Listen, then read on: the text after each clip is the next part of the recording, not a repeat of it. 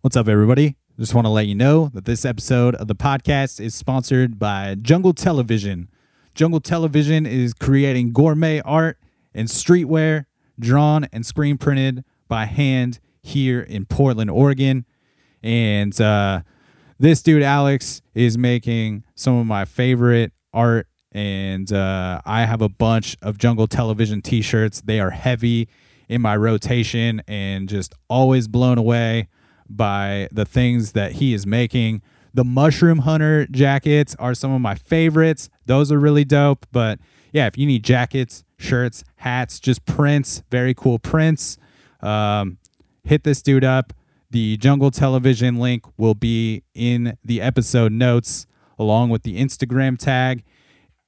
And if you use the code DCP at checkout, you'll get 20% off of your next order. So take advantage of that.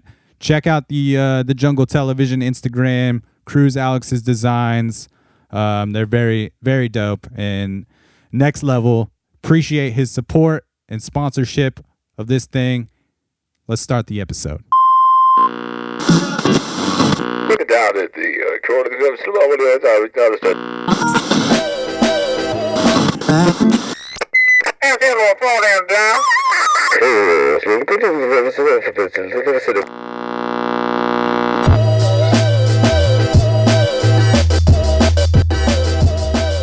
What is happening, everybody?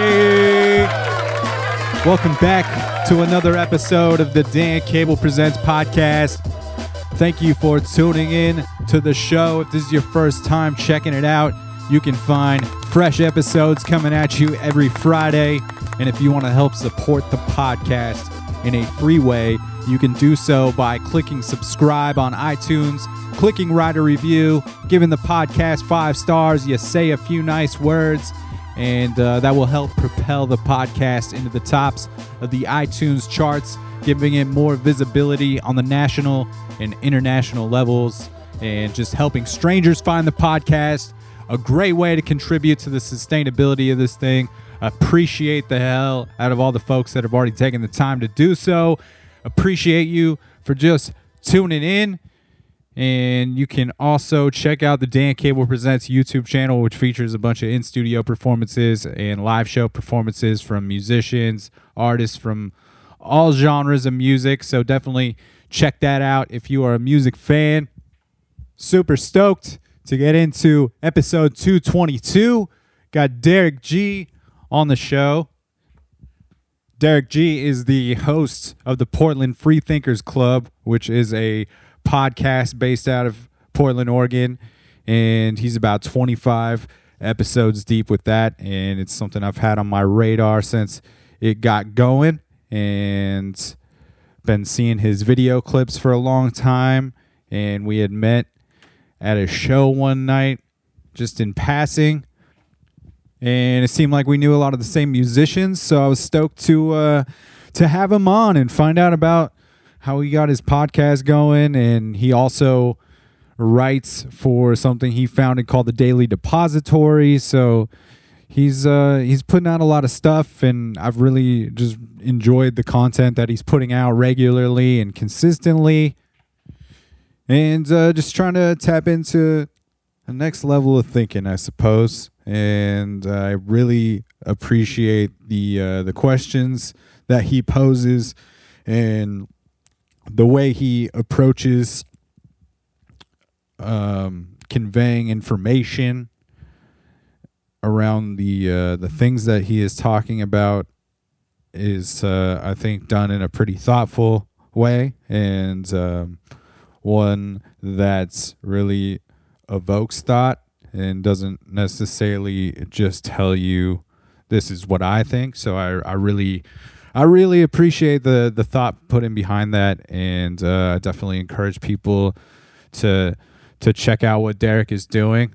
And I'll put all the links in the episode notes, especially if you dig this chat that I had with him, which I thought was really great. We did it on campus at Portland State University, and we burned a couple down and got extra buttered and just really had this cool chat, and really the first time that we ever hung out, and it was great to get to know this dude, and I think that it's fun to get to see people build something from nothing, and that's what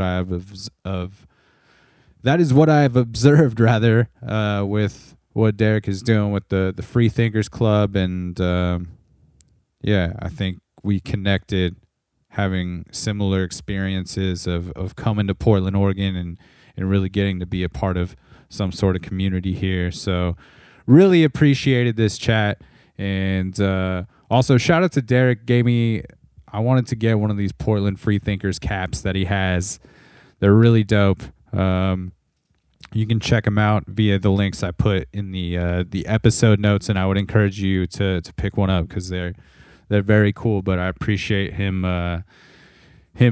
giving me one of those, and gave me a really sweet message with it that I was really not expecting and super taken back from. So I really appreciate this dude, and I really appreciate the chat we had. I'm super stoked to share it. We are going to share some music to kick this episode off with, and we're going to play it out with some music as well, because this primarily is a music podcast. And I asked Derek, I know he used to have a music podcast himself, so I wanted to give him an opportunity to curate the two songs that I chose to feature on the episode. So what you're going to hear to kick off this episode is this really great track from a dude named David Barber, who's been on this podcast a while back with this dude Lee Hauser. Man, I can't even tell you. That must have been somewhere maybe in the 70s of the episodes. It's been a long time, but we had a really, really great chat, and I think David is a pretty unreal lyricist, and his mind for music is pretty impressive, and I appreciate a lot of the people that he seems to surround himself with regularly. And there is an amazing cast of people on this. Blue is on this, which is amazing. It features Charlie Brown. It features Jeff Chilton, who is such a killer musician, great dude. Corey Lamaco, sorry if I'm botching last names, doing my best here, and Carrie Miga. So a big roster of people on this track, and it's called Earth Garden. That's what we're going to kick the episode off with. I'll put all the links in the episode notes. Really appreciate people checking this thing out and continuing to tune in, especially you folks that are maybe 200 episodes deep. Maybe you even tune into the I Dig Records volumes that come out periodically, or caught the No Justice, No Peace series, which was not too long ago as well. All kinds of things coming out in the feed. So I just appreciate people continuing to check this thing out. It's fun. It's fun that it's fun still, if that makes any sense. But anyway, let's get into this thing. Episode 222 coming at you. Derek G is on the show and kicking it off with this David Barber track. David Barber and Blue and a wonderful cast of folks. It is called Earth Garden. Let's do the damn thing.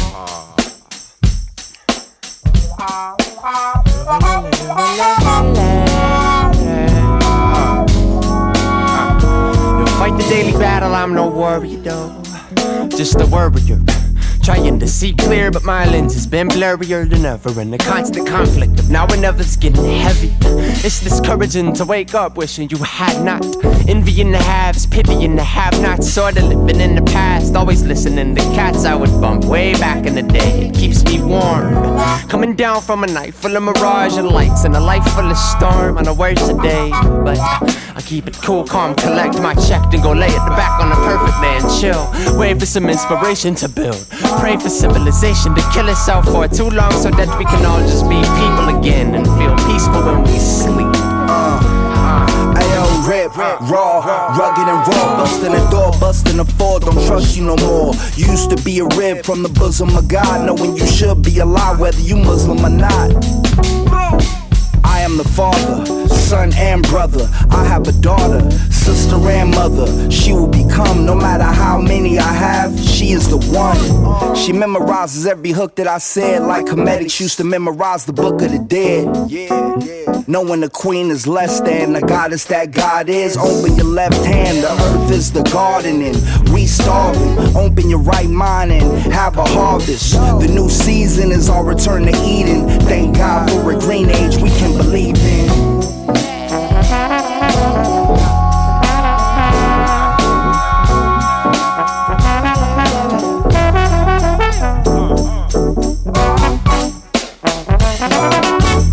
I'm stoked to sit down and chat with you and get to know you a bit. Appreciate you, dog. I've definitely taken notice to what you've been doing with the Portland Free Thinkers Club, and I know the Daily Depository is also you. Yeah.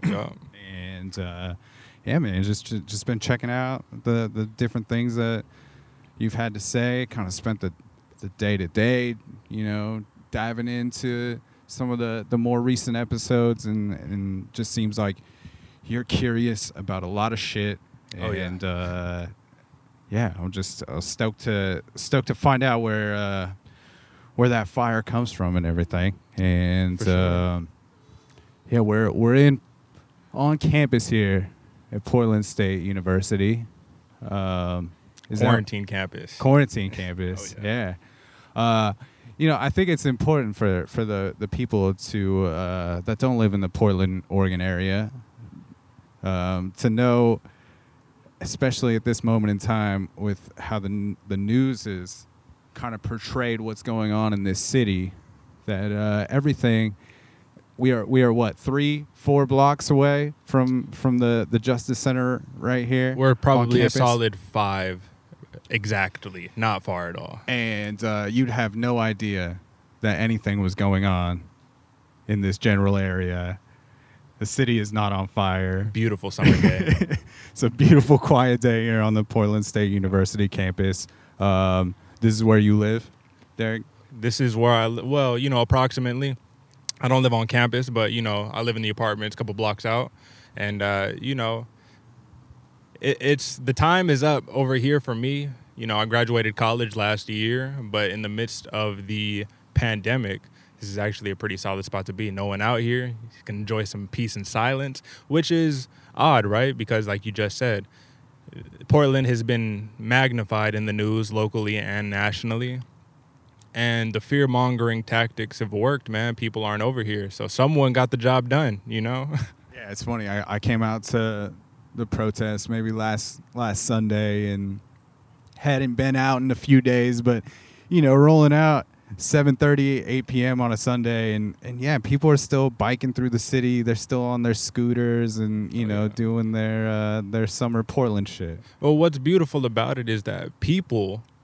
They can, you see a lot of bikers. You see a lot of these average Portland people that you will see anywhere in Portland that'll do their little part-time protest. And it's a beautiful thing because people is like, all right, I'm going to go get my little vegan option over here for lunch. I'm going to go stroll around, hit this protest real fast, for a couple hours. And then I'm going to bounce out, do my thing. And then, of course, you have the different factions, the people who are super hardcore about it.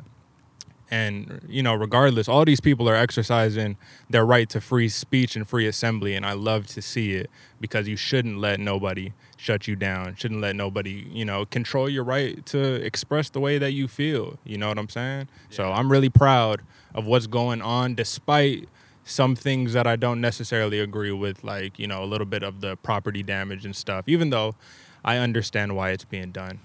Yeah, likewise, man. I think it's tough for some people to see past that shit too. And yeah. Obviously, it distracts from the cause of like what's really going on, and it really plays into one side of the narrative. That's like what one side of the people like really want to see, so they can say like it's a bunch of anarchists out here just destroying things, and there's a reason for these authoritative figures to use force if they're trying to break into this building and whatnot. And it's framing. It's all framing, man. I think it's tactical justification is what I consider it. It's tactical property damage to justify further actions that are magnitudes above the reaction it probably deserves. That's my opinion on it. I just think a lot of the ways things have been handled have been escalated due to mob mentality on many, many sides of the equation. And what I appreciate is being able to even speak to you without you being flabbergasted already and have just an open mind as to what actually is occurring out here, because things have been polarized, as they always do, and you either have to be on one side or the other, and there is no gray area. And I've been hearing that a lot, that there is no gray area on these issues. I don't agree. I think life is a complex thing. Life is often a gray area. Yeah, most of it, if not all of it. Life is an incredibly complex thing, and I think it's a very humanistic response to want to make things black and white. I think that, people are looking for an easy solution to just a complex problem, like I said. So, as long as we can have open dialogue, open communication, and use that without adhering to groupthink and, being married to our ideas, we'll be headed in the right direction, I believe. Yeah.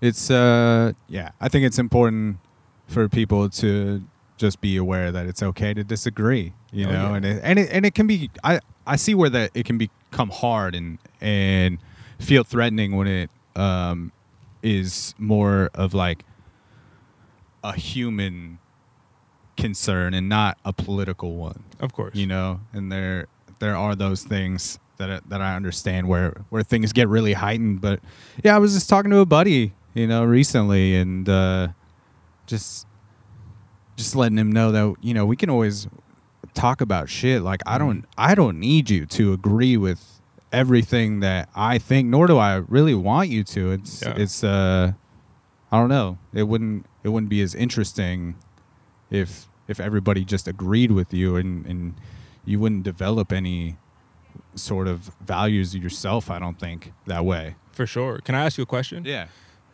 How much time on average, do you spend on social media, or do you believe that the average American spends on social media? I will tell you that I spend way too much. For sure. I wish I spent less. And the reason why I asked this, it really doesn't matter at the end of the day. But I think too many hours, though. Yeah, the average American, I think, probably spends maybe a solid 6 to 10 hours on their phone, active use, especially during the quarantine. It's been heightened, Yeah. And the reason why I bring this up is because the beauty of social media, the beauty of these platforms is they've given us choice, or a pseudo-choice, right? They've given us the opportunity to curate our timelines, whether it's Twitter, whether it's Facebook, whether it's Instagram. Facebook, Instagram, basically the same thing now. They've given us the choice to entrench ourselves in these echo chambers. And sometimes that's not a bad thing, because if you think about what a lot of people are trying to do is they want to find like-minded individuals who share common values. Right. Not a problem whatsoever until you make that your entire reality. When social media becomes your reality and groupthink is all that you see, you never see any opinion that differs from the status quo or from what your in-group status quo is, then you get a distorted perception of what the real world is. And I think that's what happened in the 2016 election. Not to be political, I just think this is a good example, because I was living in Santa Barbara, California at the time. And on the West Coast in California, especially in that little bubble, right, it's pretty liberal, man. It's a pretty liberal place. Some places like where I grew up, Modesto, California, a lot of that middle land, it'll be a little conservative, but there was no perception that Donald Trump would win anywhere. Yeah. I was very surprised from the people that had that mentality, because I kind of didn't see it that way. Okay. When, especially going into that day, I remember coming home. I was with my grandparents at the time. My other cousin was staying there as well, and I just remember the looks on their face, not only disturbed that this dude was winning, but also just in real shock. Pure shock, man. And I'm just yeah, of course. why wouldn't he have a chance? Like, Yeah. to do this thing. Agreed. You know, there's yeah. and it's because everything is so polarizing. Yeah. You know, and the pendulum just kind of keeps swinging back and forth from like heavy right to heavy left, and it's all reactions from it. And yeah, I don't know when that stops or how it stops. Yeah, I don't know if it will stop, but I just brought up that example really to show that subversion is definitely at hand, right? For sure. People, I can't, listen, I don't want to use the theys, right? I don't want to refer to them and they, right? Those guys, whoever it is. But I do want to say that there are jobs where your literal job is to learn how to take a power structure and make it collapse. People's jobs to do that. And one of the ways that they do that is by spreading propaganda. It's the classic, you know what I mean, approach to it. We've been doing it for years. It's not a secret. We know this already. And I think that when they were just trying to frame it as to where nobody knew anyone who would vote for Trump, or nobody had any clue that he would win, that is subversion at its finest. Subversion to make you feel that you're in a reality that doesn't line up with the rest of what the real world is. And that's really all I have on that. But that's why I bring up social media, is because when we spend the majority of our time on social media, our reality becomes distorted. For sure, because it like you said, it's often an echo chamber. Yeah. You know, that's kind of the reality that you create there. Is usually you kind of follow the people you want to follow. You don't follow the people who you think are ridiculous, or you do as more of like a hate watch kind of thing, or just to like be like, what crazy shit did they say today? Yeah. But yeah, my buddy Andrew, who I host the Bible Buds podcast, we were just talking about this too, is you know, a majority of the people that, you know, are seeing the shit in my Instagram story already agree with me that Black Lives Matter, or you know, that this is, you know, like that police brutality is bullshit. So like, who am I really hammering? Maybe that one or two people that kept up with me from high school and maybe lean a little more conservative than I do, and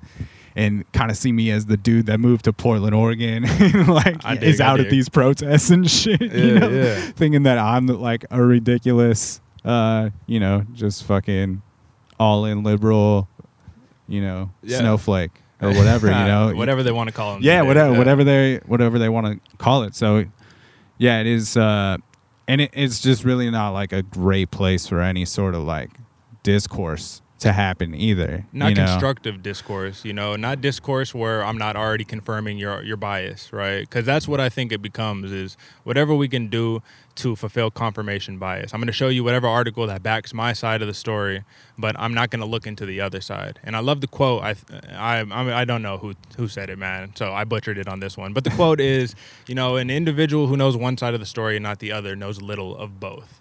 And I truly feel that we're walking around with half of the story for a lot of our arguments, because we're not. If your argument is really that good, shouldn't it stand up to criticism? Yeah, absolutely. I mean, that's kind of how, you know, before we got on the mics, we were talking about faith, and just that kind of a triggering word for people that don't identify as religious or something like that. But sure. I think it can be often people of faith when you know, like, hey, I really want you to see this piece of material, and you know, I want you to see this this video that might maybe make you, you know, question what you think the existence of God is, or like, you know, what the foundation of this Bible is, or whatever. And the people that are kind of like scared of that and don't want to check it out always kind of I kind of always notice that as like, oh, like that's kind of like a chink in your armor. And why do you think that is? Because they're scared that it's going to shake their foundation. Because maybe their identity is tied to their belief. Exactly. Yeah. I mean, that's something we've, you know, my buddy Andrew, not to bring up Bible Buds again, but that's please. We've been talking to so many people, because we're coming at this podcast from as two people that grew up. I grew up Catholic. He grew up Christian.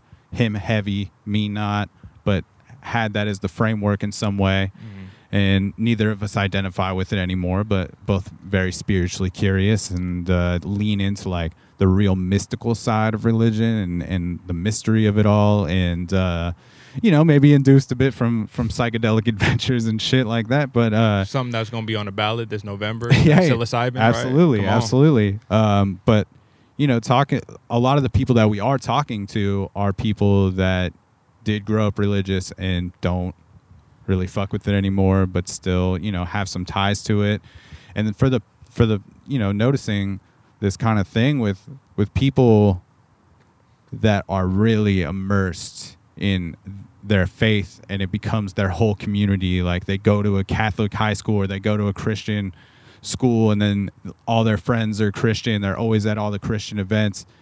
If they bail from that, their entire identity is tied to this thing, and the fallout from that can be like pretty tremendous. So you have to have like a pretty huge desire or a lot of courage to like step outside of that, even if you start to feel like it's not the right thing, because like you said, like your entire identity is tied to this thing, and it's going to be a crazy shift in your foundation. Like anything like that, when you see the world one way and it turns out not to be that way, it's always a significant shift. For sure. And you brought up a good point by saying, it's basically your identity, your community. You don't want to lose your community, right? And when you think, I like to look back at like evolution or people long ago when we were hunter and gatherers into these small tribes. And I like to think that the reason why we want to be part of the in-group has to do with something many years ago. So if you're in these little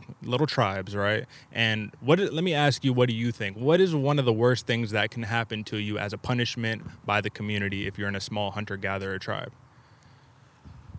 Oh, I mean, I guess being excommunicated from that tribe. Being shunned from the tribe, because you need those resources. So would you, as a thought experiment, would you follow me down this road in this, thought that we want to fit into the in-group because somewhere deep down in our neural networks, if you want to go abstract with me, somewhere down in those memories that maybe have been like epidemiology, epigenetics, right? Something like that. Follow me here. If an old evolutionary instinct kicks in at that point and says like, because I used to need this group for resources, for safety, for all these other reasons, that I'm having this visceral reaction to being shunned from the in-group, why I feel like I need to fit in to the in-group, I don't know. It's only a question. I have no answer on that one, but I like to think about it from time to time because I myself like to fit into the in-group from time to time, Of course, man. As much as I try to do this, thought experiment on my platform on a weekly basis that says, hey, challenge your beliefs, ask questions. It's okay to challenge your belief, because if your belief is really solid, has that real solid foundation, like we said, then it would stand up to criticism. And that should be that, But the more that we go and fool ourselves into thinking that we can't ask these questions and that we can't explore taboo things, those taboo things will remain to be scary to us because they're unknown. You're scared of what you don't know, right? Yeah, it's interesting. It's always interesting to me, like the people that don't want to really take a look at both sides, But you could say, as a lot of people, would you assume? Yeah, I mean, just the empirical, like major news broadcasts have like made their butter off of that, Like, it's. But do you think they go home after they get off work? Because it's got to be a job to them too. You think they go home? I think like Tucker Carlson and all those people are just like, they're clowns. Like, you get paid. They're to entertainers. Do it, like, yeah. I like. Oh man. Like, when I watch Candace Owens speak, like, I can't imagine that she, like, these are her real thoughts. Sure. Like, it's like, no, you're just like saying shit because it's triggering. It's controversial shit. Can I rebuke you there? Yeah. Not even in a debated type fashion, right? But just as a thought experiment once again. So you had posted a clip of Candace Owens, right? And it was just like you were kind of like laughing at it or saying like she can't be serious. And totally, like, I was like, let me check this out. It was the Mark Lamont interview. Yeah. which rightfully so. Like she was. And I she was actually, spazzing. yeah, I kind of posted it more of like I said that he was the king of patience because he was. he really like I felt like he did a really good job. Like honestly, I don't think if you scored it from like an argument standpoint, I don't think he won the argument. Like I think that she, you know, brought a lot of shit to him that he didn't have a whole lot to say about. But For sure. also, I just thought like his, like we were talking about, can people have a conversation that disagree? And I thought that was a clinic in that. Totally. Because those two people are on way fucking opposite sides of the that room. spectrum. Yeah. You know? Yeah. But the reason I bring this up, like I said, is not even to be confrontational whatsoever, Yeah. but I had heard the name. I saw the Joe Rogan episode before, but it was out of sight, out of mind, right? Until I saw you post that. So I was like, you know what? Let me check out what she has to say. Which first, I think many people wouldn't do that because they would say, oh, I follow Dan. Dan says like, you know, X, Y, and Z. So I'm just not going to check it out because he already did the research for me. Right. But instead, let me check it out. Let me form my own opinion. So I check it out and I watch. And I'm going to be honest with you. I only watched the episodes, or historically, I have only watched the episodes where Candace Owen is debating with another black liberal. Okay. And I intentionally have viewed these episodes because when I've seen where conversations where she's talking with white conservatives, they're just, you know, confirming each other's beliefs. Yeah, they're just like verbally blowing each other. Exactly, for lack Yeah, of a better for sure. phrase, right? Yeah. But you know, so I'm watching these, and this is what I'm seeing is this. Okay, yes, delivery in a lot of places, it's not it. She's coming at a very confrontational, political, divisive standpoint in many, many cases. But just like everything else in life, there is some merit to what she has to say.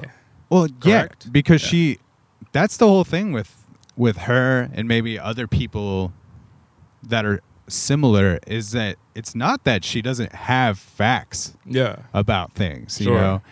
It just like all seems to like really lack any sort of like compassion for, or like it denies like a different part of the facts to me, I guess. I think that she addresses it too much from a logical standpoint and not from a humanistic standpoint in Right. many, many cases.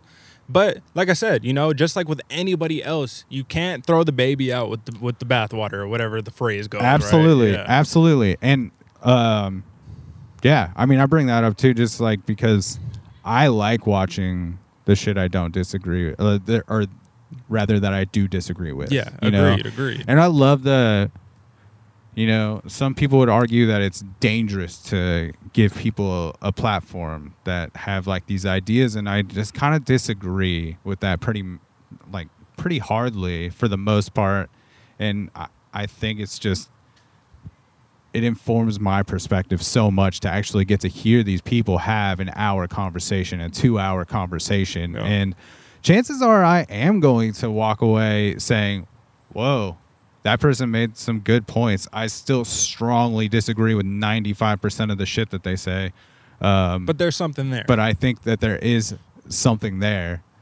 And then, you know, and then I think that there's this whole other form of it where it is people that are just kind of like playing a character because it's like what sells, and maybe they're not super tied to those ideas at all, and they're just like, this is how they, you know, pay their bills and do their thing, you know? You got to think, man, political commentary, it's simply just an entertainment. It's like if you watch what Absolutely. people watch the news to be entertained, or if they didn't, we would just have a ticker on a screen just saying like headlines or saying the news. There would be no people speaking if we just wanted news, right?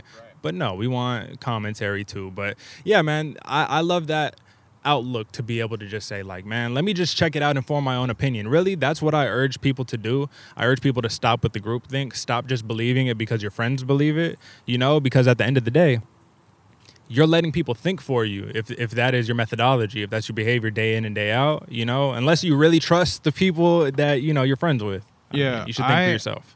I would say that I lean to the left. Yeah.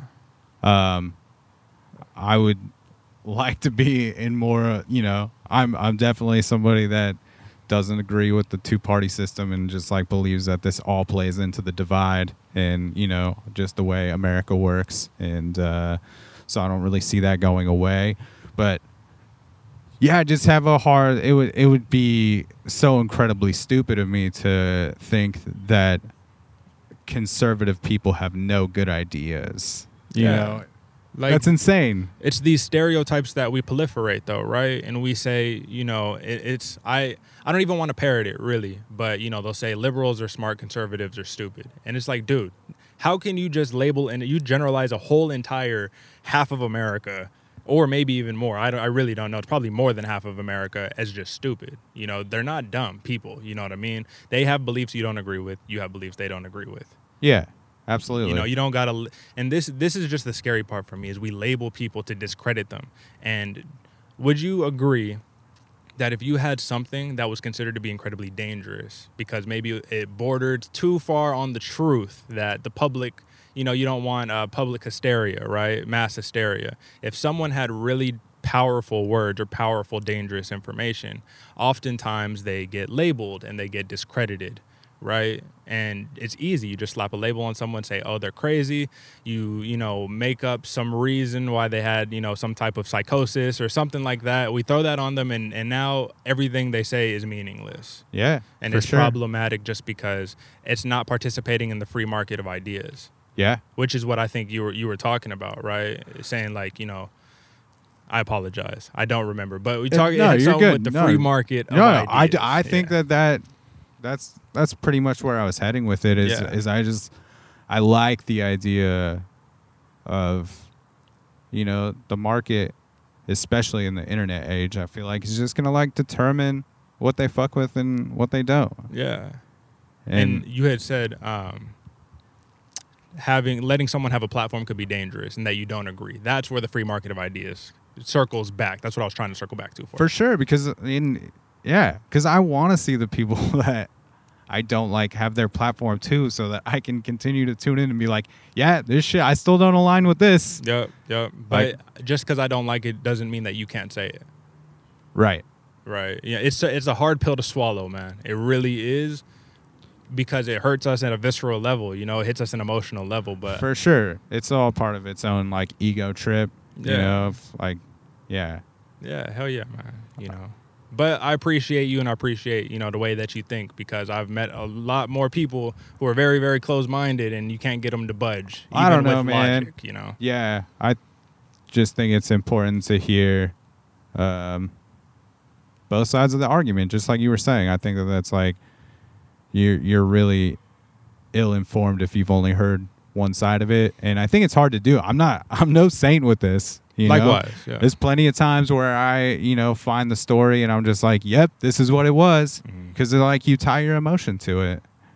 When you tie your emotions to it, you know, shit gets foggy. And we don't practice patience enough. Actually, I feel like I know that. I mean, yeah, it's just a hard thing to learn because it's like almost unteachable from person to person in some ways. You can consider that it's like, what would you say, instant gratification, right? But we've been conditioned on a mass scale of instant gratification. So we can't now, hear this out, man. 10 years ago, right? 10 years ago, I was more than willing, if I order something online, to wait 14 business days, no problem. Of course. Now, if I don't get my package in 2 days, it's a problem. I got Amazon Prime for a reason. I Yeah, need my right? package now. I don't need it in 2 days. I actually need it in 4 hours. Amazon, come on, do your thing, you know? And I think it's scary because I was so used to be able to not go with that. Now it's just a part of my life. And if it were to be taken away from me, I was dependent on a technology that, you know, maybe we only get because we're spoiled, because we've been in peacetime for so long, you know? As a generation, we haven't suffered any real adversity except 9/11, but that doesn't really count for us. Right. Yeah. There's been time to spend on tinkering with toys. and Exactly. shit to, you know, advance the technology. Oh, you're right. For sure. It's harder and harder to be patient when everything is happening like so fast and everything is kind of like on demand now. Sure. So when it's not, What do you do? That's a great question. I really don't know, man, because we are all going to be fish out of water. You know, especially if the economy keeps heading where it's going, man, things are going to start changing. Might not have as much time to play with those toys. Might have to work a little harder, you know. But that's a topic for a whole nother, you know what I'm saying, conversation right there. talk to me about how you started the Free Thinkers Club, your show. your platform, and as well as the Daily Depository, and like which one comes first. And I'll try to break the whole thing down for you because it is a little bit of a complicated thing. So Portland Free Thinkers Club, before I was doing that, I made my name more or less out here for being the music guy. I was Derek G, the host of the Just a Moment podcast, who featured exclusively like musicians, business people, self-starters, things of that nature, right? And I was doing it and I was being successful to my, level of what successful was. But I realized something was missing. And what I thought was missing was this.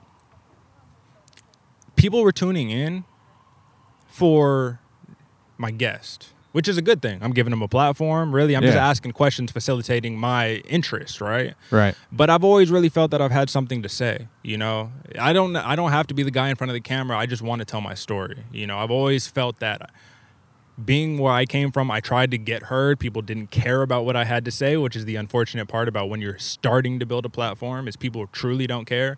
It's like you're talking to a wall for the first couple of years. You know what I'm saying? Yeah. But I'm doing this thing. I'm meeting these people. People begin to reach out to me to say, hey, I would like to be on your podcast. To me, I was just humbled that someone would take 60 minutes out of their day to just speak to me. It really, it might sound crazy, but it was a very humbling experience. Yeah, dude, every time still. I'm going to walk away from this with the same thing, just that you were willing to set aside a couple hours of your time and be like, yeah, I'll do this with you today. It's cool when people want to take the time to do that. For sure. And maybe it tells you, like it told me at the time, that I'm heading in the right direction, right? That was the beginning. But, I like to think big, right? I think that we get told that we have these limitations. And even though, humanistically, yes, there are certain limitations in life, if you limit your mind, that's where you end right there, man. The mind can achieve crazy things if you just program that thing the right way,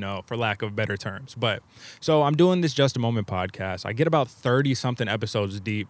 I was just an audio based platform in the beginning. About episode 22, 23, it was with David Barber. It was my first video episode. I was like, damn, I'm Joe Rogan now. Like, I'm killing the game, right? Because I'm watching Joe Rogan. I'm watching the Arian Foster Now What podcast. I'm watching, Jocko's podcast, Jocko Willink's, hardcore ass, military ass podcast. I'm watching these things and I'm doing the big mistake that a lot of people do. And I say, bro, they're just talking. I could talk too. You know what I'm saying? Like, it can't be that hard. And then you start and then you listen to your first couple episodes and you say, why did I even decide to put myself in front of a microphone at all?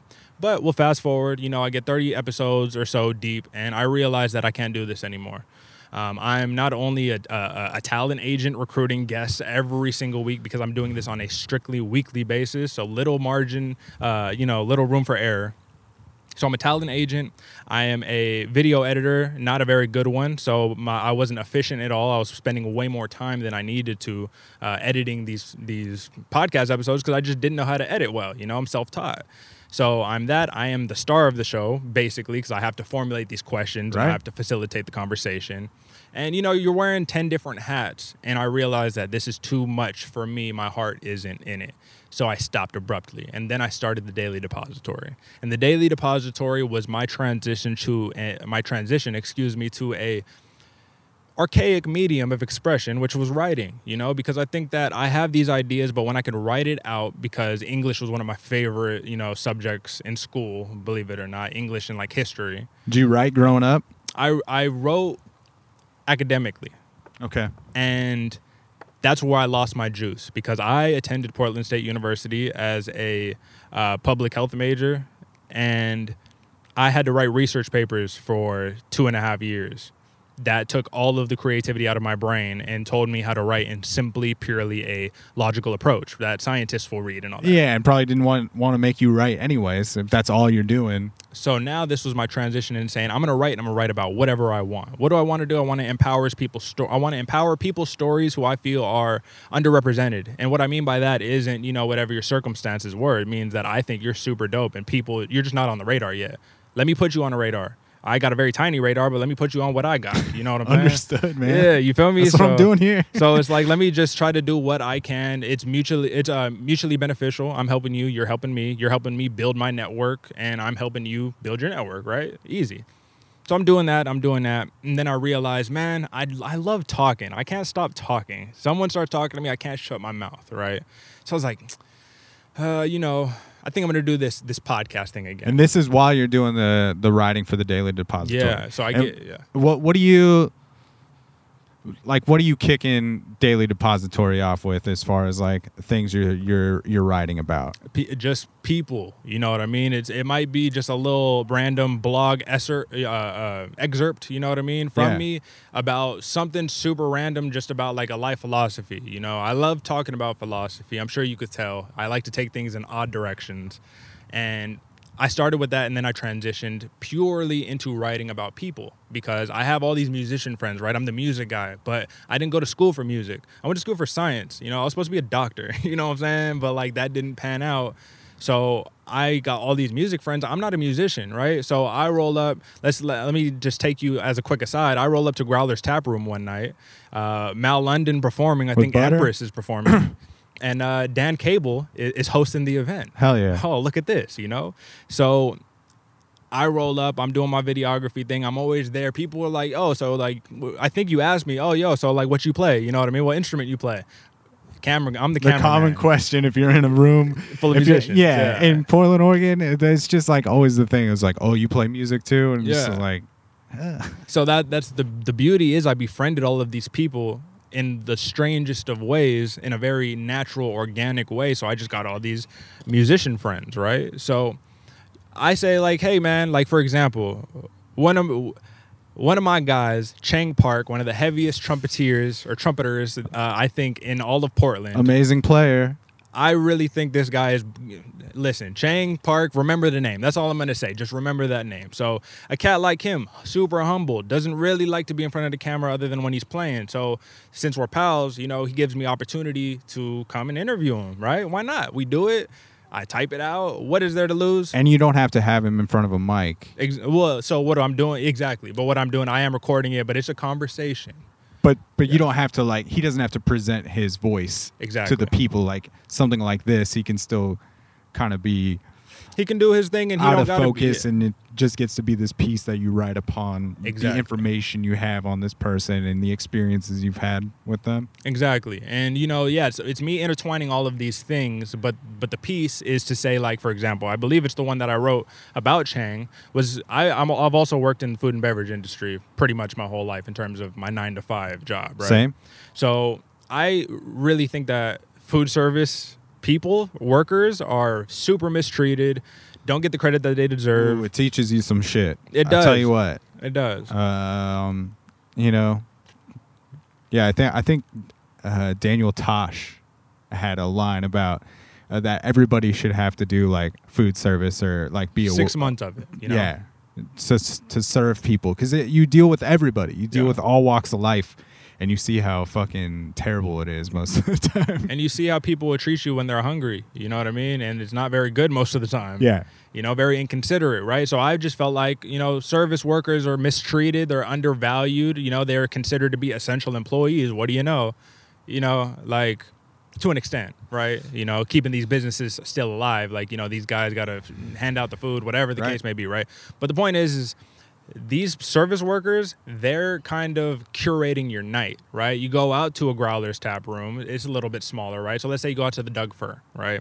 You got the bartender. You got these service workers kind of going around collecting the drinks. You got all the production crew, all these people who are doing manual labor more or less, curating your great night. You know, you just got off work and these people are working. So first, you know, appreciate and understand, like, let me lift the veil that like these dudes are working for you, man. So like have some respect, you know, like your night wouldn't be as good if they weren't working their ass off. You know, if all the employees were just assholes and didn't want to do their job, the night would be dysfunctional. For sure. But often that narrative gets like flipped to like, yeah, they are working for me, you know? Yeah, and that's not how it should be. You're serving me. I'm paying for this meal. Like, you know, that mentality is entitlement, you know? Yeah. Entitlement. It's too much of that. And that's the thing is like they are paying for it. So like they are right to an extent, but you should have common courtesy and you should treat people the way that you want to be treated theoretically, right? Yeah, absolutely.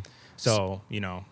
So when do you get when do you decide that you're going to jump on the mic again and start kind of sharing some thoughts in a different way? So I've also been a graphic designer, right? So I'm sitting here at home bored one night, smoking some weed, creating a logo, right?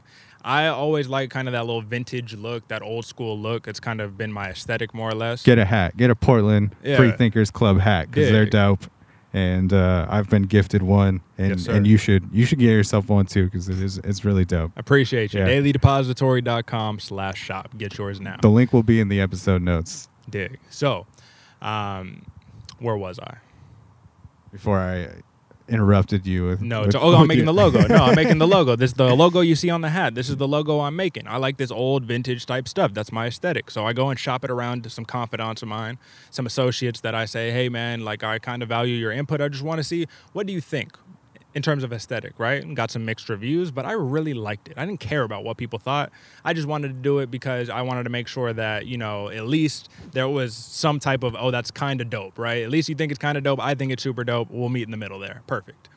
Making the logo, and I'm saying, well, now I got a really dope logo. I got to do something with it now. I'm not going to give this to nobody. This is the Portland Free Thinkers Club. I Google search, ain't no Portland Free Thinker, nothing. So I'm just like, okay, well, first off, that's already my lane. First off, I'm already questioning everything, right? So let's just follow down that lane and let me be the talent. And what I mean by that is the podcast is simply an extension of my mind. The podcast is a representation, a mirror of what I'm thinking about during the day. So when you hear me talk about dystopian topics and dystopian themes and mistrust of the government and artificial intelligence and facial recognition and, you know, channeling creativity with hypnagogia, you know, when you hear me talking about all these things, it's because I'm searching for that information. I feel like it's not being fed to us on a regular basis. And I feel like dystopian, even though if you look at the definition of the word, it is inherently negative, but you know what I mean? People don't like that. They don't want to learn about that. And I want to learn all about that because if anything, I feel like, you know, on my 1984, you know what I mean? Shout out to George Orwell. I just think that thought police are here. Thought police are already killing us right now. Thought police, AKA PC police, you know what I mean? Telling us what we can and cannot say. And we already went through that discussion, right? But I think that people shouldn't control that the way that you think. So I decided to make my platform a platform of that. You know what I mean? Evading thought police at all costs and getting your daily dose of skepticism, freeing the world of dogma, one thinker at a time. That's the Portland Free Thinkers Club. Hell yeah. You know, from listening, I think my takeaway from it is I think often people can like approach something like you're doing, like a free thinking mentality, and it can be it can go like a little too far out where it's like not super palatable. Sure. I think, and it kind of just like makes them look like that crazy person Sure. we talked about. But I think like when listening to the information that you're putting out or the thoughts that you're sharing, is that it feels pretty balanced to me. You know, I was like listening to a recent episode. I think it was maybe like 19. You're talking about psilocybin being legalized, Sure. somewhere in Somewhere in there. that range, right? And just I don't know, the way that you're presenting like these facts, like or presenting a study. You know, it doesn't feel like you're just telling me like these antidotes necessarily. You know, it seems like you're taking the time to like really research these things and spending a lot of time developing your own thoughts and opinions about them. But how are you, if you feel like that, is that like a fair assessment? You feel like what you're doing is like a pretty balanced approach to it and trying to look at it from both sides? I think it's very fair, and I think whatever you take from it is fair, you know? Like, your opinion is subject to be your own, you know, and I just got to take it for what it's worth. But I think the reason why you say that is because I've found a formula, and I flipped the formula a little bit. Normally, people pose questions, then give answers. I just pose questions. I let you formulate your own answer. I just give you the information. I say, hey, I read this study. I did this. Hey, I'm going to ask you this question, and I just want you to think about it. My biggest inspiration always has been, you know, shout out Erykah Badu, food for thought. You know, I got some food in my bag, not that edible food, you know, it's for your mind, man, you know, food for thought. That's all I want to give people. I want to fix our appetite. I want to fix what we're eating. And, you know, what we eat, what we digest physically is just as important as what we digest mentally, you know what I'm saying? Or vice versa, however you want to frame Yeah, dude, that's that Jesus shit, actually. That's that daily bread. Yeah, you dig? You know, Yeah. get your daily dose of skepticism, man. Get your daily dose of question the world around you. Yeah. You know, I think the internet is obviously fucking great for, you know, being pretty responsible for opening the eyes of a lot of people to that mainstream news and education has kind of been, you know, watered down and definitely, you know, a little cherry picked the Co-opted, information, you know. You know, it's not all garbage, but it's not all truth, and they've seemed to have left a lot out. So I'm like super grateful for the internet for that reason, and I think that's why we are seeing the uprisings that we're seeing, you know, because it's harder to slip bullshit by everybody because everybody's kind of like, oh, like I don't have to get my news from this thing that's on from 5 p.m. to 7 p.m. today. You know, there's just a lot of information out there. So for someone like yourself that is trying to, you know, mine for information on these things you're curious about, how are you like finding what you deem to be credible with so much information on each subject being out there and everything being like so saturated in that way? Well, it's a paradox. And for me, I've already come to the realization that the information that we get is uber processed already. It's never really from the source. It's like playing that game Telephone, you know, where the message is completely watered down by the end of the translation.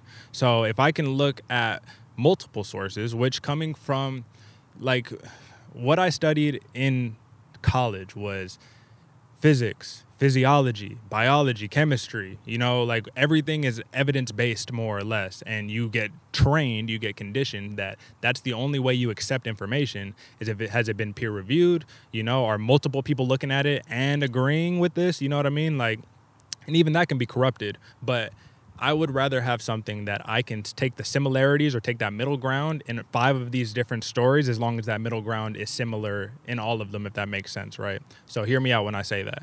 If Fox News has this crazy opinion of it, CNN has this crazy opinion, we often say, well, truth's probably somewhere in the middle. So then I look at a BBC and I look at this other international news, and I, you know, even though there could be mass bias there, even though we tend to view these things as more objective, right? Subversion is a real thing. Countries subvert other countries. It happens all the time. It's happened historically, you know what I mean? So if I can find some type of similarity through that, I can at least, you know, kind of weave my way through there. But like I said in the beginning, it's a paradox because there's no true formula. I can't say that the information that I'm gathering is facts. I can just say, hey man, looks good to me from what I've heard. Every single show, check the show notes. I got 4 more info, gives you all the references to where you could check them out yourself and form your own opinion, because I don't want to think for you. I don't want to tell you what to think. I could barely figure out if what I'm thinking about is real or not myself. So I can't think for these people. You're you just know? processing it as, you know, Yeah. while you're doing it. Yeah, and asking the question, and that's the beautiful thing, because my life has changed the most when people have posed a question instead of giving me an answer.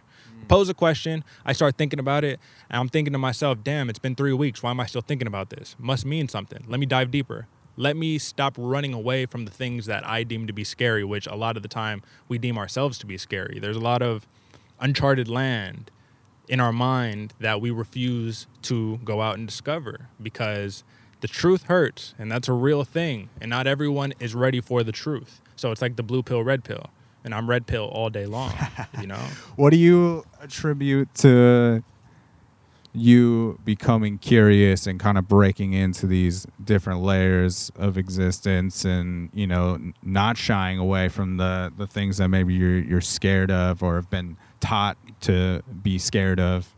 So I had a roommate when I was in college, when I was going to college in Santa Barbara. I went to the city college, Santa Barbara City College, and my roommate at the time, his name was Nikita. Dude's from St. Petersburg, Russia.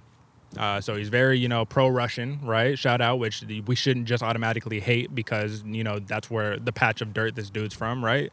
So I got this dude in here. I'm super Bernie fanatic. My other roommates were all Bernie, fanatics. All, I'm buying pins.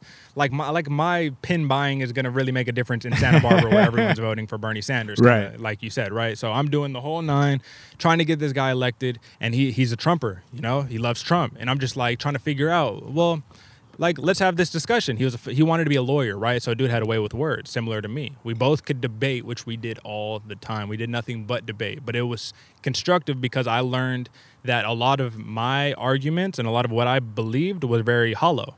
He was able to break right through them.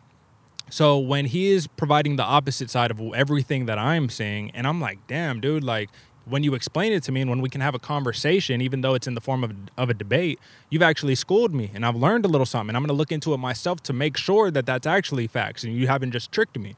But I'm going to do the work myself. So the more and more I was around this guy, the more I just started to say, hey, there's more to the story than just what we're being told. I had a history professor in college as well who taught me black history that I had never heard about before. And she was a white lady that belonged to some type of, indigenous tribe, right? So one of those people where you're like, wow, you're really proud you represent it. You look like just an ordinary white lady, but shout out, you're you really about it. You're not just talk.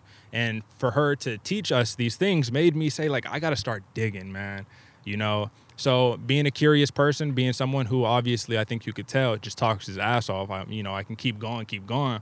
I said, let me at least try to channel this into something that's a little more productive than, just like trying to roast people and joke on people and do all that, even though there's nothing wrong with that either. You know what I mean? But Let me do something that feeds my curiosity where I can learn and grow at the same time.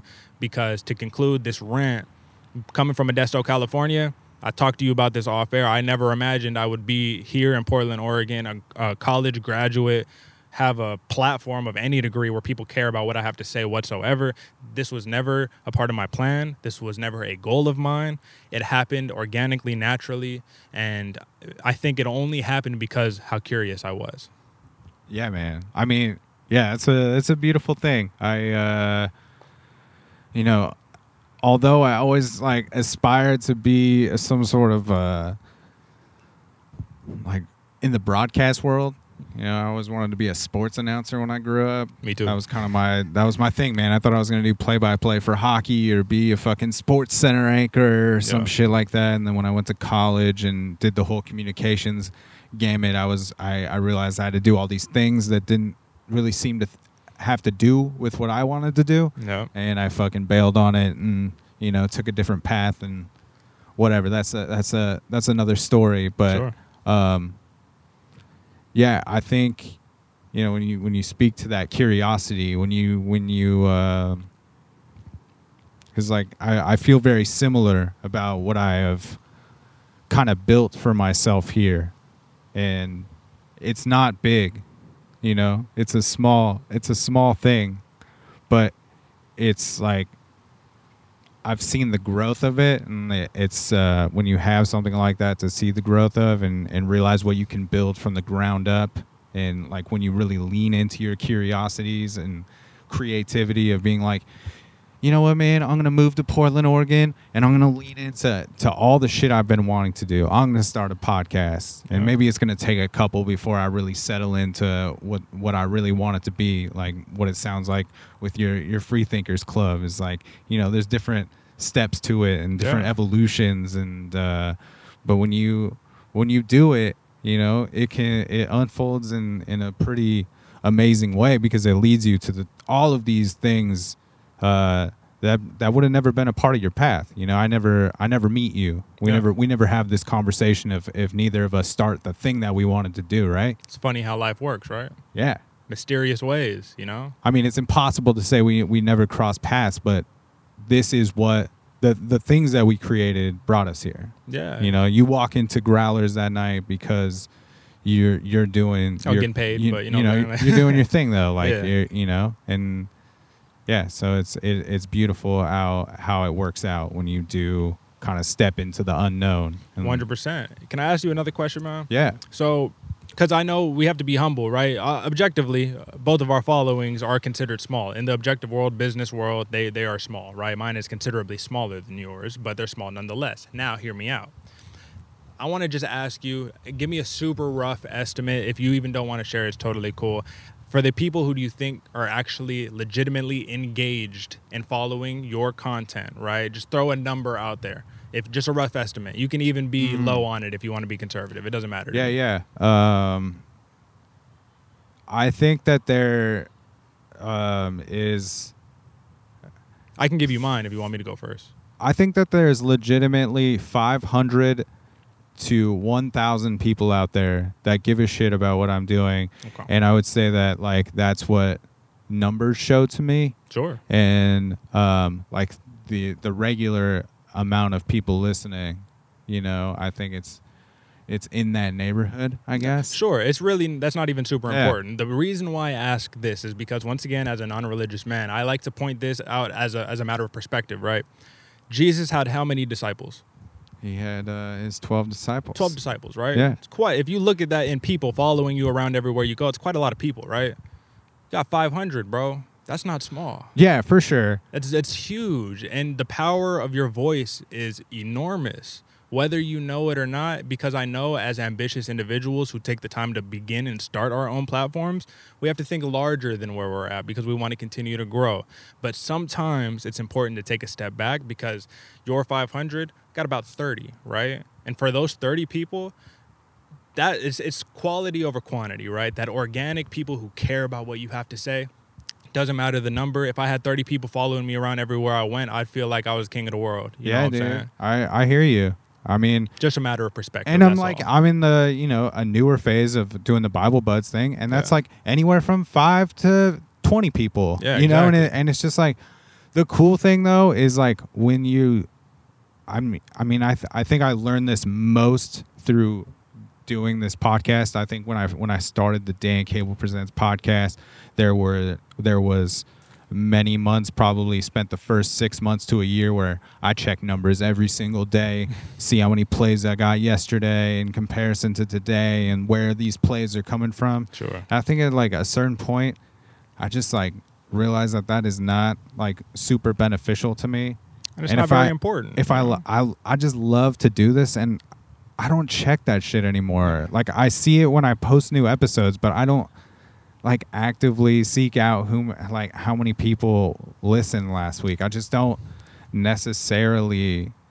Yeah, it's not why I'm doing it. That's growth, though, right? 'Cause Yeah. you could say from the start, it becomes numbers Dude, based, analytics based. It's so much more fun though when you get into that point where you're not like banking your whole shit on this being this earth-shattering thing for your like financial success or Yeah. like trying to gain popularity in that way. It just becomes more pure and shit, and it's a learned thing because I spent plenty of time, even like I said, in the early days of this podcast or with other creative projects, of like kind of trying to figure out, how do I make this successful Yeah. from a monetary Yeah. standpoint, or like, how do I get that sponsorship early? And it's just like, who cares, man? It'll It's like- come, you know? and also it's just like learning for me that the value really is in the experience, and it's cliche as fuck, but I think it's these conversations I've kind of forced myself into these situations to have conversations with people on a weekly basis, and, Sure. and a lot of times they're strangers, or you know, someone like you that I've met one other time in passing, and you know, Yeah. I think it's good for my communication skills, and it's good for me to be, like we talked about, outside of the comfort zone. Sometimes I'm driving to these things. This wasn't the case today. Yeah. But yeah, sometimes I'm driving to these things and be like, dude, what am I doing? I kind of hope this person texts me and cancels right now. Yeah. You know, and then I do the thing and I walk away from it saying, I can't believe I almost missed out on that. That filled me up. Yeah, man. You know, sometimes it's like when preparation and opportunity meet, beautiful things happen, you know, and oftentimes I found myself where doors are being open and people are nudging me into the doors and I'm shooting myself in the foot. I'm tripping over myself because I just can't believe that the opportunity is there. And the beauty is, right, just kind of like you say, like, damn, I wish she'd cancel. Like, I get the same way. You hear me talk all this, man, I promise, I'm an introvert, man. You know, I'm an introverted extrovert is what I like to call it. Super cliche, but I like to be by myself. And when I extend this energy and all this, I need to go back home and recharge and do all that, right? So oftentimes when someone wants to meet up or collaborate on something, my visceral reaction is no. Like, I'm gonna make an excuse not to until I realize, hey, like, I need to have the discipline to do the things because this is an opportunity that you just can't visually see right now. But when you miss out on that, you realize, damn, I should have did that. But then again, you can't live on the shoulda, coulda, wouldas, you know? For sure. And you gotta find the balance in that, even in discipline, I think sometimes. Yeah. This podcast has been like an exercise in discipline in some way for me, because I've been doing the every Friday release for like over 4 years now. Like, haven't missed a week. Holding yourself accountable. And it's this thing, man, where I just don't want to let myself down. And I know, you know, we talked earlier about how many people are actually checking it out. Even if it's 100 people, I know it's not going to be those people that are going to be like, oh, what the fuck, Dan didn't put an episode out this week? Yeah. It's going to be me that is like, well, why didn't I get this done? And I think part of that is healthy. And like, part of it, I've had to like release a little bit and be like, yo, dude, if you're really having like a shit week, you know, maybe it's okay to let one slide. Or like, I've been exploring some different avenues of the podcast, been dropping some different kind of some different shows within the feed, you know, and sometimes having to say to myself like, hey, you already did one this week. It's cool. Like, that can be the one for this week. It doesn't have to be this interview series that you drop every single Friday. And so just trying to navigate that for myself, you know, and find the balance of being like, you know, discipline is good, but also, you know when to let up a little bit too. That's part of the discipline, you know what I mean? Having the discipline to not go and do it as well. You know, it's a weird, you know, compartmentalization of the mind, but at the same time too, man, I really think, because we're, you know, I'm generalizing super, assuming you think the way that I think, obviously not the case, but could be similarities. But in terms of the drive to hold yourself accountable, to say, I have to do this. It's like the world will end if I don't do this, but I have to do this, right? But people, in all honesty, man, probably don't even care. Really. No, you're absolutely, I know. Yeah. And it's funny because I do know that, but I also know that, you know, a lot of my self-worth I can tie to being productive. So let me hit on that really fast, because you just hit a chord in me right now, man. That's the other part why I stopped doing the Just a Moment podcast, because I stopped and I messed up my routine. I got out of that weekly thing, and I held my identity was the podcast guy. And it's intense, dude. So it's as if I went and took some mushrooms, man, and my ego dissolved. You know what I mean? Like, I had a complete breakdown, transformation of character, and turned in to this new person. Cut my hair, did the whole thing. You know what I'm saying? I used to have the long, you know, hair, the long braid, you know, and I had to just cut the whole hair. I know that's super cliche too, but it was a real life transformation that took me into this path where I said, I'm going to do this, and whatever people think, if I get 3 plays an episode, I'm still doing it because I want to do it. Yeah. Not because I feel like I have to do it, but because I want to do it. For sure, man. Because that's when it's like really powerful and empowering to yourself. And yeah, man. I mean, yeah, that's funny that you kind of like, you know, had that whole identity, you know, crisis, shift and crisis, and not just like where it becomes like your whole aesthetic needs to change as a person and shit. You know, I always joke with people that like, when I'm done with this, I'm going to fucking shave my beard and get LASIK surgery and like not require glasses, and I'm just going to like disappear. And what's homeboy that was the news guy? He was clean cut, you know, he was the news guy, then he retired, grew out a beard, got hella skinny. Somebody gonna know who watches the news on a regular basis. I don't know any of these people's name. I probably shouldn't have brought it up. But I want to tie this back into what we were talking about earlier, because I didn't get to conclude, and I think this is important. So in terms of doing the Portland Free Thinkers thing, you know what I'm saying? Another key facet to me doing it was me saying, hey, man, I've been in Portland I moved here in I've been here for 4 years. So like 2016, beginning of 2017, something like that, right? I'm around all my music cats, all my friends. I keep seeing this Dan Cable guy pop up around town. Who is this guy? Why I open up a magazine in Vortex and Dan Cable is right there, you know, slapped up on there. Who is this guy? You know what I'm saying? Why is he making so much noise? He must be doing something right. Then I see, oh, it's Dan Cable Presents doing all these artists that I'm friends with. I go and check it out. I say, okay, this is a thing. This is a man of enterprise. This is a man who says, I'm going to make something happen. I'm going to build my own thing. And that's the biggest thing right there. And the biggest thing that I can preach is ownership and empowerment and saying that even if it doesn't gravitate or take off right away, I'm going to build up this product and it's mine. And, you know, I own 100% of this thing, man. You know what I mean? Give me a sponsor here and there, but this is mine. You can easily go be like, let me go work for OPB or let me go get on KMHD or something like that. I'm not going to say easily, but you can go and do that to where it's not your thing. You know what I mean? But you opted to do something different. So I say I'm already one of those kind of in that like-minded spirit where I want to be an entrepreneur, whatever that means to you. I want to be a creator. I've always viewed myself as a creator, but everybody does, so it really doesn't mean anything. But I want to do things my way. I'm tired of people telling me what I can and can't say. I'm tired of people telling me how I can say things, and I'm tired of people telling me what to do, man. You know what I'm saying? And it sucks because you have to just take it sometimes. I work a 9 to 5, man. I'm not the boss. You know, and even when you are the boss, don't get it confused because your boss is your customer. You'll never be the boss. You always have to answer to somebody. But if I have to answer to somebody, let it be the customer. Don't let it be somebody who I think is inept at their job and you know, there's all the hierarchy and power dynamics there.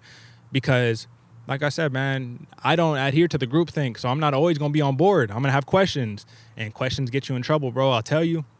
I think a lot of people don't believe it. I've been chastised on many occasions, you know what I mean, if that's the correct verbiage, for asking questions.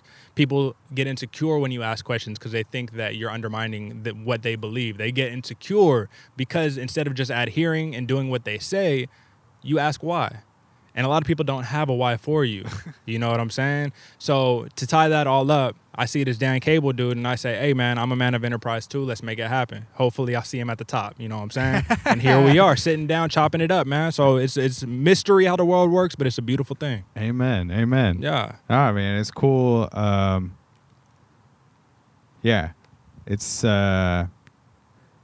so many people have inspired me to do the thing that I'm doing, you know? And I just want people to do the thing that fucking they dig doing. And I think the earlier that you learn that, it's really key. Agreed. It's really helpful, and I'm just incredibly impressed by the people that you know are younger than me that I like see that they've already like that's already clicked in for them, you know. Sure. Like someone like yourself. I appreciate it. I just like surround. I don't know. I think it's maybe just getting involved in the music community. I've just met a lot of people that are a little bit younger than me, and like someone like my cousin who's like become like just a fucking huge inspiration to me, and just watching things click in for him. And it's kind of what you were saying earlier when you were talking about that professor, you know, that drops this knowledge on you that you weren't expecting to come from this person. Yeah. And I think that's like also just like an important thing is that anyone can offer you a nugget of information that can really like shift your thought process and your perspective. And it can be someone that you disagree with, you know, it can be someone that you really like, it can be someone that you don't know at all. Yeah. You know, it can come from anyone. Sometimes from the people you least expect it to come from as well. And that's why we have to remain open-minded, you know? Yeah, man. Absolutely. Because like I said, the labeling thing, right? You know, you could label even your friend. Oh, that's that one goofy friend. You know, we don't really take them too serious. But sometimes, like I said, even if people's whole entire outlook is terrible, as hard of a pill it is to swallow, you know, sometimes there's a little bit of merit in there. Even if the rest is disgusting, at least take that little gem, because everybody has gems to offer. I truly believe that. For sure. And you also have to examine, like, why you don't want to hear this thing, too. Yeah. And if, you know, sometimes it's because you don't want to admit something within yourself, too. Sure. You know, it's often that, you know, seeing what you don't liking yourself in people and That's that a big triggering one. you. That's a big pretty one. But heavy.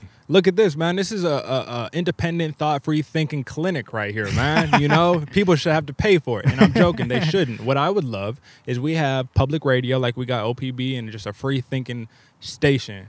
Something dedicated. I'm sure there might even be something out there that I don't know and I wish it would get more traction, but something where you can really dedicate a whole entire public broadcast, free 99, independent thought, free thinking, skepticism, and a safe space, even though I hate that word, you know, a safe space for independent thought, you know. And our reason why I say I hate that is because I don't think we should, like, that's where we've gone to, this territory where we have to have safe space to just question things.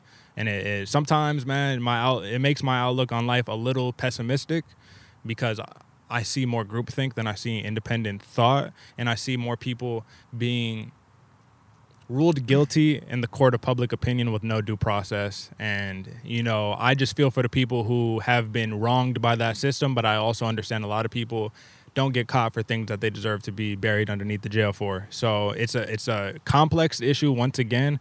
But if I have any message to give, you know, anybody who wants to listen, you know, due process is important for a reason. It's a constitutional right. You know what I'm saying? Like, if we're not going to value the Constitution, can you say that you love this country? You know, whatever your feelings are of it, there's other places in the world where things might not be as pretty. There could be other places in the world where things are way better. But you're here, and if you want to be like this all-American dude, whatever side of the spectrum you on, at least like adhere to the Constitution a little bit, right? That's like the sacred document. It's supposed to be sacrilegious to violate that thing, but our police violate it all the time. The federal police have violated it here. You know, well, I don't know if the federal have. I know PPB violated their little tear gas rule and all that, man. Several times. Yeah, you know, and that's the thing is, like, if you're blatantly disrespecting the Constitution, who are you serving? What country are you protecting? You know, because you violating the Constitution. You know what I'm saying? Freedom of assembly, that ain't no violation.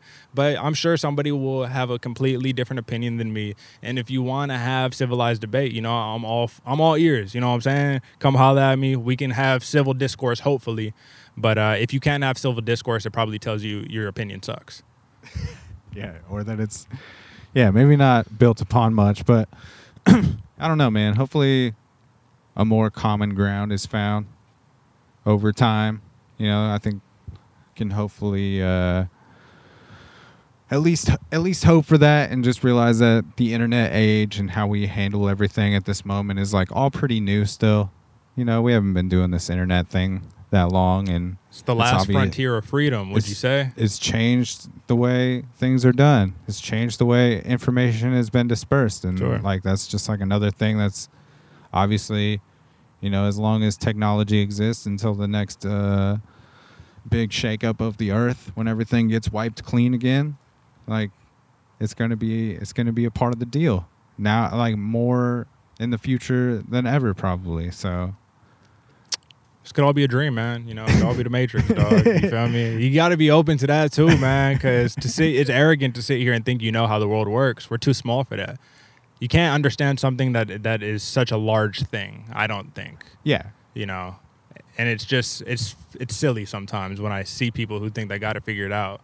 And it's like, man, you know, we thought the world was flat at one point, right? And everyone was so locked in, right? I'm talking at one point. Yeah, right. I know. I was about to say, I'm talking back then, the old version of this, not the new one. But, you know, just stuff like that where, you know, those people who made those life-changing discoveries, yeah, guess what, man? They got labeled. They got thrown in jail. You know what I mean? They were, you know, it's treason or whatever, you know, trying to spread this misinformation, so they say. Jesus is the fucking poster boy for that, dude. You know? But people like to look at reality in a distorted lens, and if it helps them go to bed at night, I think people sometimes look at reality like mythology, like they could just like curate their own reality and tell their own version of the story. Yeah, I think you have to too. Well, what is mythology? That's part of the life experience. Mythology is simply just like an old school version of just storytelling. And life, as humans, we learn through narrative stories, right? So it's like a blessing and a curse, I guess. You know. Yeah, you just got to remember that we're all just out here. You know, we've all just been placed out here. Nobody asked to be out here. That's true. And be lucky for the experience. I would like to think that most people are not trying to interfere in your experience in a negative way, even though it can feel like that often. I don't think that is most people's intention. But, you know, there are some people that are trying to shake shit up on a regular basis, too. Those people do exist. They exist in every group of people. There's good people in every group. There's shitty people in every group. Agreed. It's the map of the world is a wild place. You know, just be kind to people, man. Oh. What do we got there? I don't know, but we're good over here, man. You know. God damn. God damn, getting shit going on early. Just to wrap up, how do you feel? You're like 20 plus episodes, 24 episodes Just into the dropped Free Thinkers. 23. Yep. How do you feel like the show has evolved just in that 23 episodes of where it's at now? Confidence, man. Just like anything else in the beginning, you know, not really confident in getting my ideas off, but the more that I can, and also you got to think about it like this, man. I was doing a guest experience for 30 episodes, which turned into a monologue show. Right. And like that's like you said, you're making, you are the talent now. You can't. Yeah. There's not like this other person to play off of most of the time. But I urge people, because I know it looks easy, you know what I'm saying? But I urge people, just set a camera up and try to talk into it coherently for like 30 minutes. Right. You'll probably fold after like 30 seconds. You know what I'm saying? So for me, that's been the hardest part of anything. I got the ideas.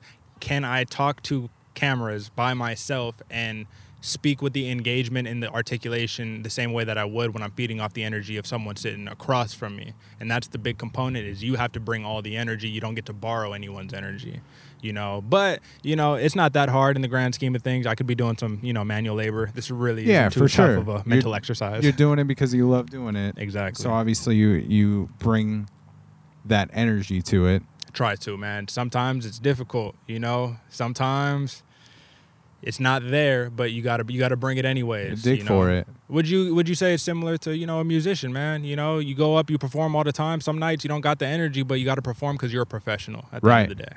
Sometimes you have a lot going on. Exactly. Outside of the thing that you love, and it's very distracting. Sometimes a pandemic happens, and you know you just got to keep pushing along. Right. You know, and here we are, and that's the thing, man. Some people will use this as an excuse to shut everything down, and I don't mean that in terms of business and stuff. I'm trying to like shut down their productivity, whatever they want to use that word as, and just mail it in. And I'm not going to say that's a bad thing, but I think, like I said off air before, man, you know, I think some group, I don't know who, wanted us to become complacent and dependent, and now is the time to work harder than ever, in my opinion. Yeah, I've talked to a lot of mostly musicians, but creatives in general, just about how much creativity can be produced under parameters. And I feel like this quarantine is our parameters right now, you know? Sure. That's what we have to work under.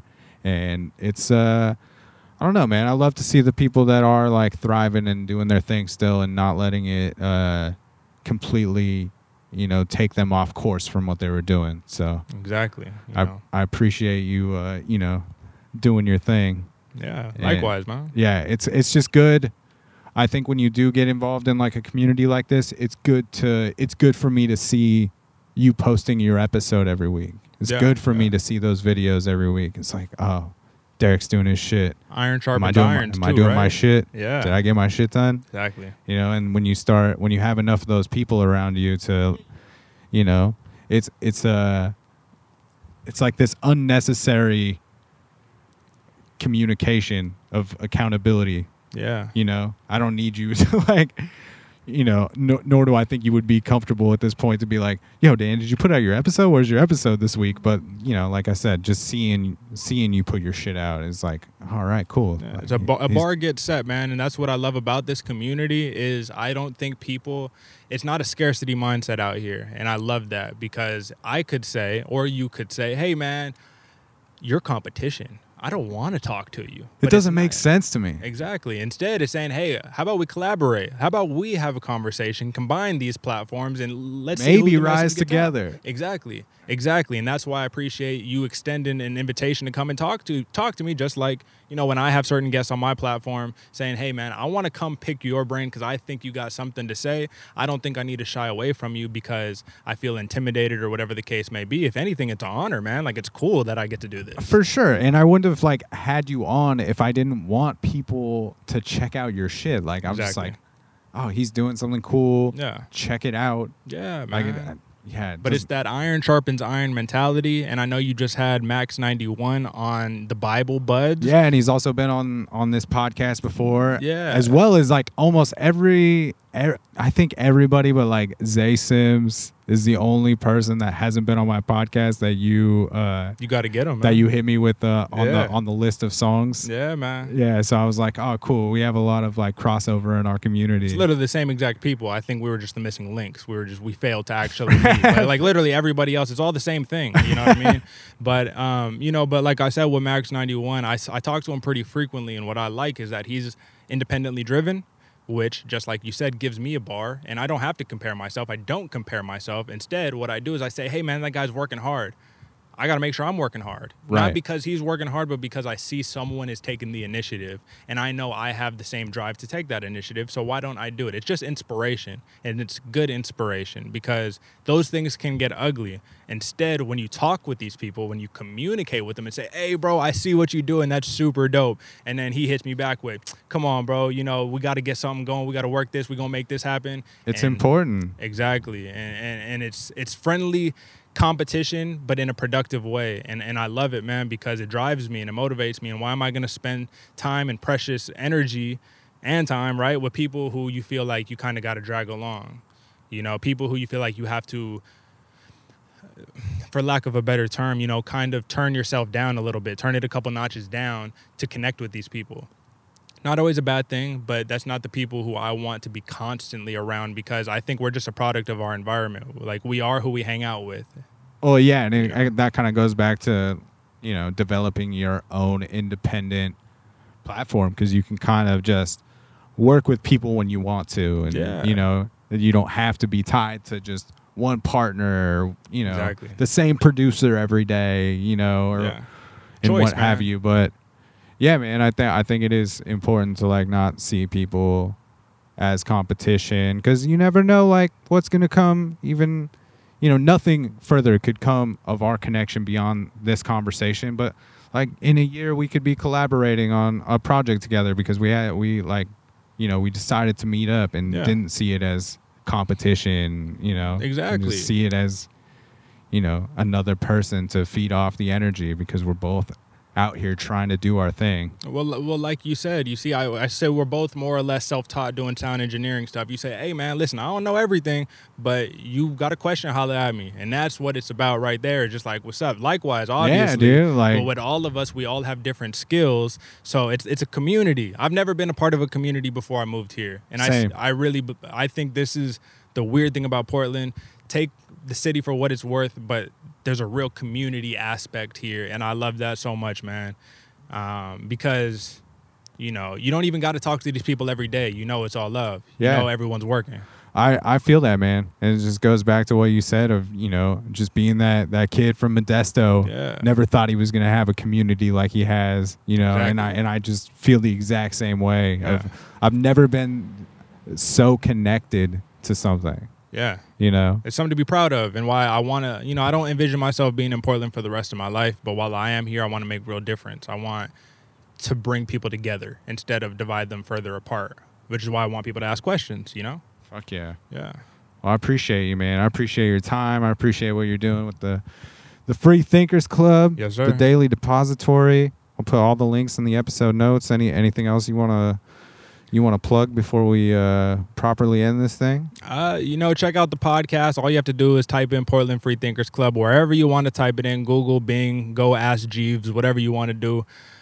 Folks, man, if there's any message I got for you, I've already said it in the podcast, but don't follow a dogmatic approach. And what I mean by that is don't believe something unquestioned. You know, at least form your opinion, do your little bit of research, and have an open mind, man, because the people you least expect, the people who dress a certain way that you automatically stereotype, might be incredibly smart, and they might really surprise you. Like an individual, I'm gonna do a plug here because I think this would be important for people, for all people. There's a gentleman, he has a podcast. I'm wearing his shirt right now. It's called Beau of the Fifth Column. My shirt says banned books are the best books. He is a gentleman who, I don't want to generalize, looks sort of like yourself, lack the tattoos, but more on the conservative end of the scale, right? You look at this dude, you think he's a Trumper all the way, and then you hear him talk, and you say, oh, that's why we don't judge books by their cover, because this dude is a eloquently spoken, articulately spoken man, and he has really balanced approaches to the way he looks at things. It's not one side, it's not the other, but it's just like a very humanistic approach to say, come on, man, I thought we had morals and ethics. What's right is right, what's wrong is wrong. Check him out if you feel that you want to. But, you know, support independent thought. That's all I got. Sorry for the rant. Oh, the rants are appreciated. That's why I brought you on. Yeah. And like I said, I feel like what you present in through the podcast feels to me very balanced, and I like your approach of just presenting more questions and not trying to feed answers to people, but just providing them with information to get the wheels turning. Yeah. We end every episode of the podcast with the guests of the show saying it's a program. So if we could get the Portland Free Thinkers Club, it's a program, we can properly move out on this. I got you. Am I just saying your line? Do I put the PFTC in front? You can do whatever you want with it. Folks, it's a program. He nailed it, everybody. Dig. I'll put all the links in the episode notes. We're going to play it out with a song from one of my favorite Portland artists. His name is Mal London. He has been on the podcast before. I love what this dude is doing. Each project just keeps getting better and better, and I asked Derek to hit me with some tunes to curate the music for this one because I know he is also a music head, and as he mentioned before, spent a lot of time in Portland talking to Portland musicians, so we know a lot of the same people, and from the list he provided me, we have a respect for a lot of the same musicians and dig what they're doing. But we're going to play it out with a song called Low Key. It's off Mal London's What's Missing project. He did this with Zay Sims. This is such a killer record. I was listening to it on the way here for a refresher. But like I said, everything Mal is doing, he's doing it well, and just stoked to see what he continues to do. I'm stoked to see what Derek does with the Portland Free Thinkers Club. So definitely give that a follow. Check out what he's doing. And that's the Jelly Jams, everybody. We will catch you on the flip side. Portland. Peace.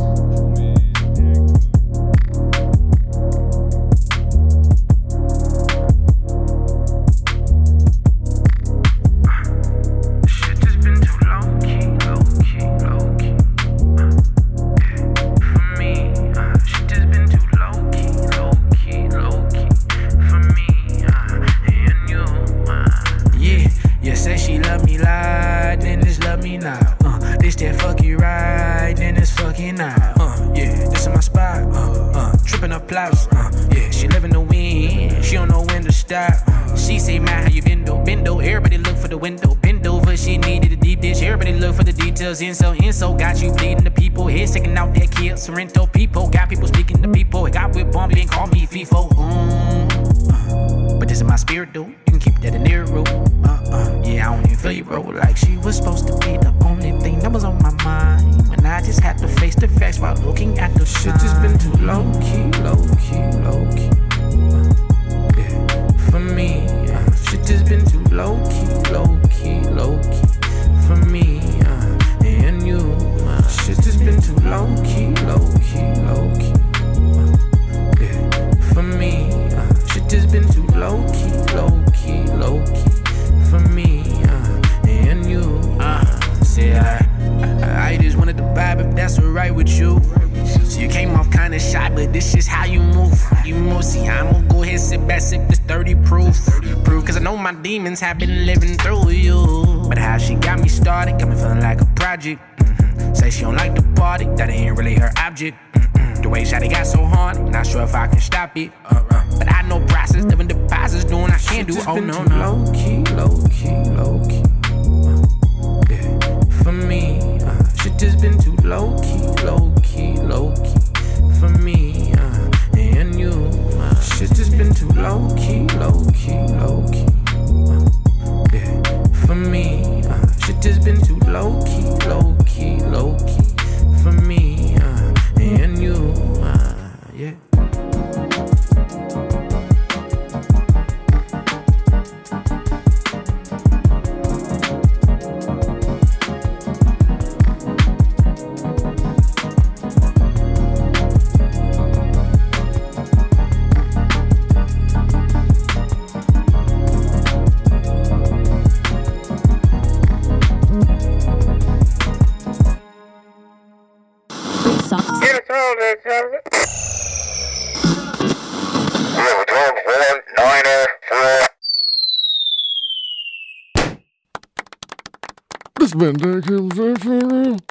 Folks, it's a program. Dig.